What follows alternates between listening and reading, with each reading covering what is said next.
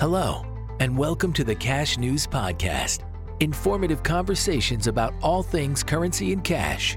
We'll share insights on the issues affecting the world of cash today, like cash security, payments technology, and the cash supply chain.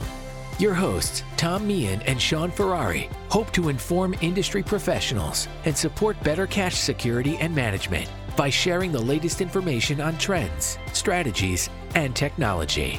This is the Cash News Podcast. Now, here's Tom and Sean. Well, hello, everybody. We're back again. Cash News. I don't know what episode it is. Sean, do you have any idea what episode it is? 28. I have no idea. We're around 30. Yes.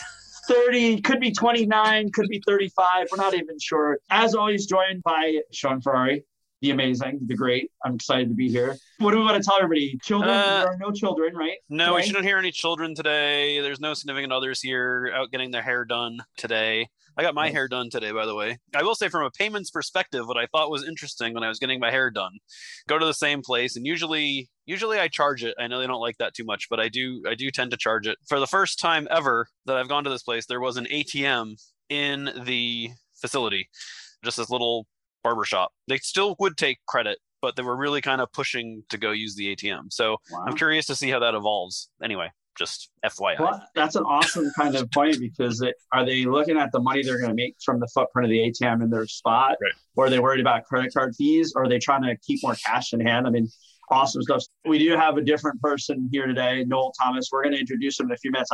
We'll get into it with Zero Trafficking in just a second. But Sean, so I'm in the office today, so no children, no dogs. I heard a barking dog before, so I like to throw it out there. You guys just had an event, didn't you? Like I saw it on LinkedIn. I'm not sure where it was. Yeah, it was in Istanbul. It was a cash cycle seminar for Europe, Middle East, Africa. And it was in Istanbul last week. So it just wrapped up. It went really well. I was not there. My colleague, Tom Mitchell, looked after that one and ran that one.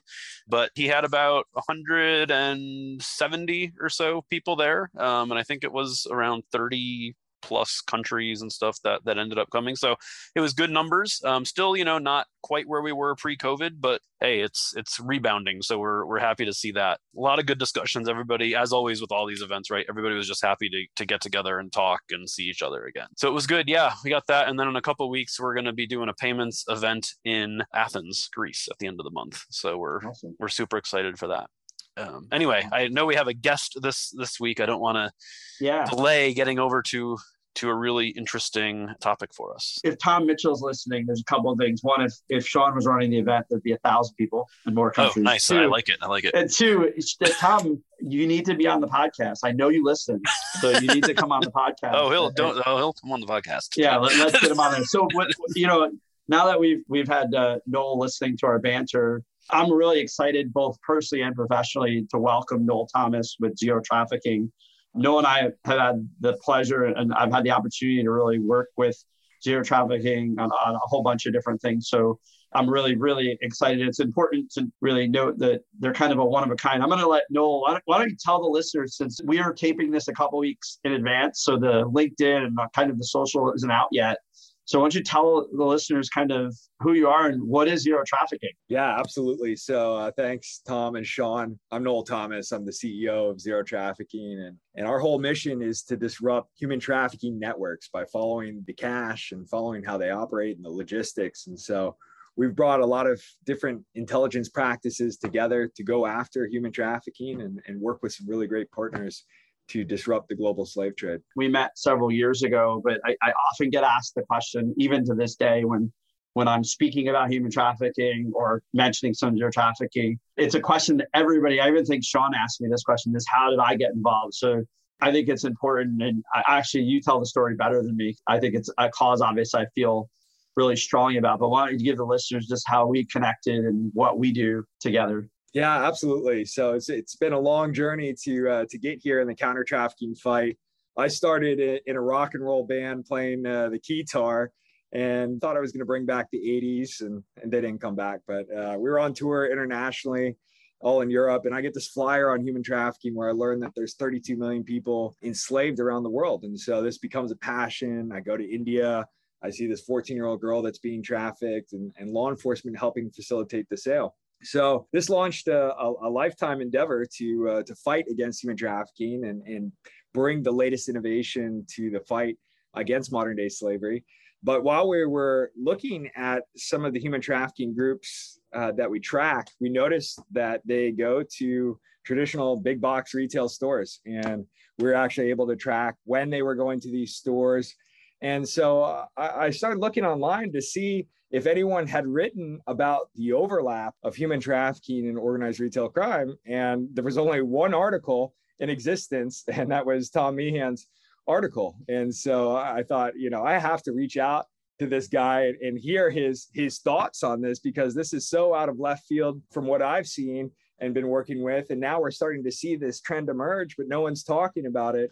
And so I think I reached out to you on LinkedIn, and now we've had the opportunity to do several webinars and speaking engagements together to educate Fortune 500 companies on how they too can track human trafficking and join the fight against modern day slavery. Wow, that's fascinating. And it doesn't surprise me that if there's one person to write about a topic, I don't care what it is, it will be Tom. But no, that's amazing. I'm eager to hear more about it because, like you said, I've never really drawn the connection between big box retail or retail and human trafficking as like a combination. So I'm just really interested to hear more about it. Yeah, Tom, I'll let you take this one. You've seen it firsthand, and this is the expert on the nexus between trafficking and organized retail crime. Yeah, so it's funny. I saw Sean's face when he said it, because Sean was like, of course Tom wrote about it. It actually is one of those ones that I didn't intend on writing about. It was several years ago, and I was involved. At the time, I managed all the investigations for the organization, and I happened to, believe it or not, just be at a location during an investigation. And what kind of, to shorten the story, there was several weeks of substantial fraud. I mean, I think it was $35 million worth of credit card fraud at this time, covering the whole entire East Coast. And it was, from my perspective, when at first glance, kind of a typical counterfeiting ring. And this was before Uber. So I think it's important to note, because it was a different time. So there were key things that we saw, which was like, in metropolitan stores, there would be a group in a Liberty cab or a black car get dropped off with lists, really good fake ideas. But there were some commonalities. One of the commonalities is that they were almost exclusively females. The age gap was from like 18 to like 50, all Asian females. And these were crimes where we thought it was a counterfeiting ring. We kept making apprehensions. We kept having arrests made. And the dollar amount just kept getting larger and larger. And there were kind of a few things that were unique. One was that they had just had a tremendous amount of data about people. So they were getting really, really good ideas, which is not common in a counterfeiting ring, which really good ideas usually are expensive. And the folks that we were catching almost as exclusively didn't have papers. They were from another country. They didn't speak English. This was ongoing for a while. When I was in the store, there was a large group of people, and there was actually a male with them. And the store was doing the investigation, and they stopped a whole group of people. And I was there, and there's kind of, as I learned about human trafficking later, all this makes perfect sense. It didn't at that point. Is out of the group, there were two people that were afraid. And if you've ever been involved in arrest and interrogation, everybody's uncomfortable and afraid. But there were two individuals out of the whole group that were visibly afraid. There's just no other way to describe it. Like, they were in fear for their lives. So we separated the individuals. And I remember this vividly, and I tell this story about the male. Is the male was relatively dressed normal, except he had really, really, really expensive shoes and a really expensive watch. And as someone that likes watches, I said, no, guys, that's not a Rolex. That's not a Patek. That is a, there's 3 in the world watch, and his shoes are $12,000. Something's wrong. And all of these women were wearing white T-shirts, ripped up clothing. And we separated them. And out of the group, only one person was talking. And I remember this vividly. We had someone that translated, and the translator was a cosmetics associate. And she said, what she's saying is not making sense. She just keeps talking about her brother being in danger, and we don't understand. And as I was listening to the conversation, I said, well, just ask her, what does she mean? And then, he has my brother, he has my family, you don't understand. And what it ended up turning out to be was a true forced labor crime. And I didn't know what forced labor was at the time. I always thought of human trafficking immediately to sex trafficking. And what it was there was a group of folks that were in a real criminal nexus. And Noel talks about how the crimes interact, where the case did get federally indicted. It led to 31 arrests. And when you look at the checkbox of crime, they were involved in car theft, drug trafficking, underground dance clubs and gambling clubs in New York. This was a full organized criminal group. That retail crime was just a part of what they did. And the sad part about the case, and this is when I really learned about it, was that the person who originally gave information became an uncooperating witness in the end. Literally everything that when you read about, they were involved in all of it. And what kind of intrigued me is in retail, none of us knew what to do. We didn't know about it. And we all, read about it, but it was kind of an eye-opening experience in the forced labor piece. And prior to that, you would say, oh, that person's a mule, that person's a runner. And usually runners are influenced by drugs, but not always, where they're traded something. And in this case, based on the information, these were folks that were being forced to work in restaurants, forced to do shoplifting, literally forced to do regular labor jobs. And it was a fairly horrific event for me, because what I realized is that outside of the 31 arrests, there was nothing that could be done. These people were basically, it was a victimless a crime, and law enforcement wanted to help them, but couldn't, because they weren't able to even allow them to help themselves. So I wrote an article, and Noel and I reached out. I've since written another one. And I researched it and volunteered with a couple organizations to really just spread the word of just how big of a problem it is. And, to highlight that not only is it sex trafficking, but it's forced labor, but that criminals commit crimes. And as someone that spent their 25 years in the prevention crime, whether it be on this side or that side, it was like, this is a big subset of the criminal network that people don't want to talk about because it is sometimes taboo. It's also hard to understand. And in today's, for the podcast piece, as someone that 50% or 60% of my life is in the financial sector and the others in retail, the reality is that Noel's definitely the expert here. Is there's a huge, actually the largest probably anti-money laundering element of any crime that exists. And, Noel's definitely the expert here, but you're talking $150 billion of money that has to get washed, because you can't claim it. That's how we met. I wish there was a better story. I wish I could say that I watched him at the band and followed him. Not only am I honored to be a part of trying to help it out, but, just a phenomenal, great group of individuals that have a cause that really is good for everybody. So Noel, did I miss anything there? No, you crushed it, Tom. So because the listeners here are really predominantly going to be in the financial and the cash, why don't you talk a little bit about what zero trafficking does with some of the larger financial institutions so that it ties it back to what our listeners are learning or would want to know about? Absolutely. So you mentioned the $150 billion that has to be washed, and it's expected that human trafficking will become the largest illicit trade. If you think about it, you can sell that kilo of cocaine once, but you can sell that victim of trafficking 20 times per day. So to them, it's a renewable commodity. And you see Crimes Inc. as a whole moving quickly into human trafficking. So Boko Haram and ISIS and other cartels and organized crime, because it's so lucrative and profitable. And because it's been a humanitarian issue for a long time, we haven't really followed the money or put alerts or transaction and account monitoring in place. And so what we did is we took military techniques in the war on terror and applied it to the framework of finding the financing of human traffickers. And so proactively, we built these scrapers that go through the web, everything on the open web. This is freely available information where these traffickers are advertising, and purchasers and buyers are making reviews. But for us, this is really rich in intelligence and creates an opportunity for us to proactively scrape this. And then we've got a team of analysts that are trained in open source intelligence and geospatial analysis. We start plotting this on a map and showing the hot spots of human trafficking. So the branches will take those hot spots and start looking to see where their bank branches are located in proximity to these hot spots, so they can start rolling out training policies and procedures there. The other thing that we do is we provide this curated list of 30,000 suspected illicit enterprises connected to human trafficking. And they can take that list and run it against their accounts and transactions to see if they're doing business with them. What a lot of these banks don't realize is the liability under specified unlawful activity laws and anti-money laundering laws, that there's a lot of liability of banking with these human traffickers unknowingly. And we're always surprised by the level of both regional and global banks that didn't realize that they were interacting with some of the human traffickers that we're looking at.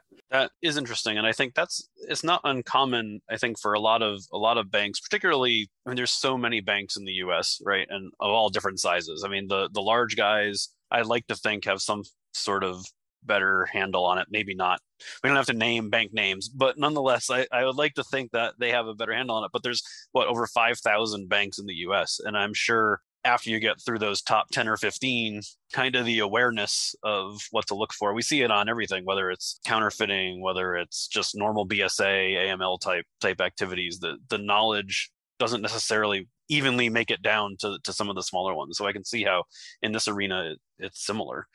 Have you seen anything? I mean, obviously there's more and more different types of payments coming out all the time. And we often hear there's digital currencies and crypto and all that sort of stuff. Have you seen in this area any adoption of those other payments? Is it truly making it easier to transact than cash, or not so much? Or I don't know, just any thoughts on the different forms of payments that are out there now? Traditionally, this is going to be a very cash heavy business. And so they'll use cash often, but we are, to your point, starting to see this trend where cryptocurrency is being used both on the laundering side and the transacting side, or sending payments cross-border.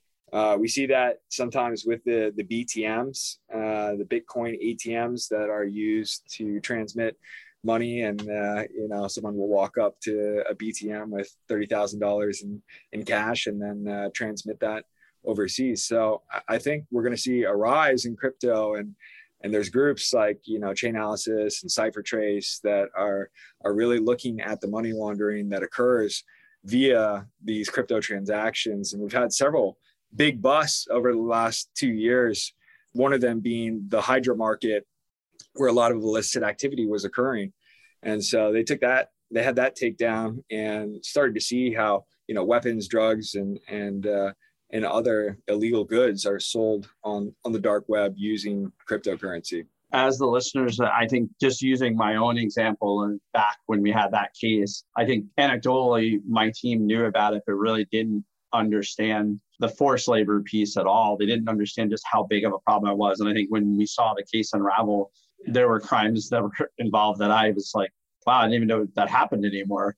For the folks listening, what's an easy way for them to learn more about what zero trafficking does, or just the problem in general? I know there's associations out there, but if there's a listener that wants to learn more, Noel, what's the best way for them to do it? Yeah, so the first would be going to zerotrafficking.com. We've got a website that walks you through the things that we do as an organization. But there's great resources out there. FinCEN and Treasury put out guidance on how to identify human traffickers with suspicious indicators and red flags. There's the National Human Trafficking Hotline, which is a hotline that if anyone comes in contact with a human trafficking victim or suspects a human trafficker, they can report it anonymously to this tip line, and that gets funneled to law enforcement agencies. And the last is Polaris. Polaris is a group that does a lot of the stats related to human trafficking, and they've got resources on their website if anyone wants to learn more.